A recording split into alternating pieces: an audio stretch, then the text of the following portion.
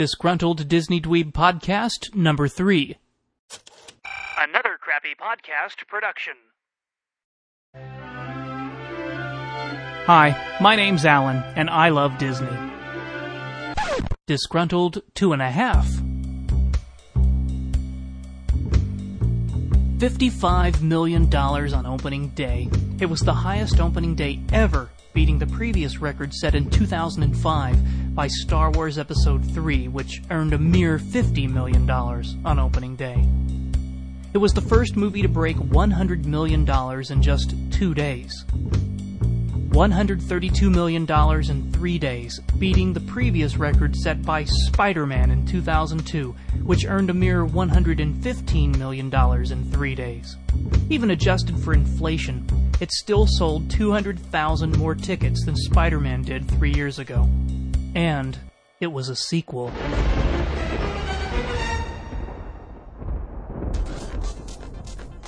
If you're listening to this podcast, and I expect you are, you probably know I'm talking about Pirates of the Caribbean: Dead Man's Chest, which opened on over 41,000 screens this past Friday, July the 7th. Here in Des Moines, Iowa, a local theater with the largest non-IMAX screen in town and seating for almost 800 had a midnight showing on Thursday.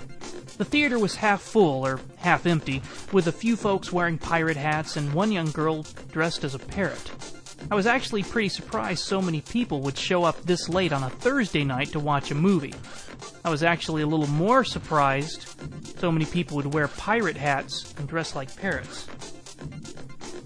A few days later, it would be obvious that not all theaters were half empty, or half full, and that this new pirate movie was a blockbuster smash in spite of mainstream reviews that were almost entirely negative or mixed at best. It was also obvious that even more people were dressing up as pirates, and maybe parrots, to go watch the latest installment of Disney's Pirates trilogy. I'll probably end up being one of them, since I've done it in the past. Shortly after the first Pirates of the Caribbean came out, I put together a pirate comedy show, Stage Act, which has performed at Renaissance festivals and other events around the Midwest for the past 3 years. Hey, at least I have an excuse for even owning a pirate hat, and a way to justify the expense of buying those stripy socks. But I digress. The point of this quick Disgruntled Disney Dweeb update is not to complain about how much money the movie made. That would just be silly. It's a really fun roller coaster of a flick, and a perfect example of the type of comedy action adventure that the people love and the critics usually hate. But it did show 2 things. Number 1, if you make a popular pirate movie, there will be a lot more people interested in future pirate movies than if you made a lousy pirate movie. Number 2, if you make a sequel to a popular pirate movie, you can expect at least some of the people who saw the first movie to come see the new movie. And number 3, as long as you don't add the number 2 to the end of the movie title, a sequel can do better than the original. It is a very rare thing for a sequel to outperform the original at the box office, especially if you adjust for inflation with ticket prices. But since sequels are usually just cheap follow-ups made to cash in on the success of the original, rarely is anyone surprised when Weekend at Eisner's Part 2 tanks the box office. A common practice is to produce a sequel as cheaply as possible, allowing the movie to earn even less money but still make a profit. Have you ever noticed how many sequels are made without the original stars? Well, Pirates Part 2, with all its bad reviews, has now broken 3 records in as many days, so no matter what happens in the next few weeks or months, it will always be able to say it was the first movie to earn $100 million in 2 days.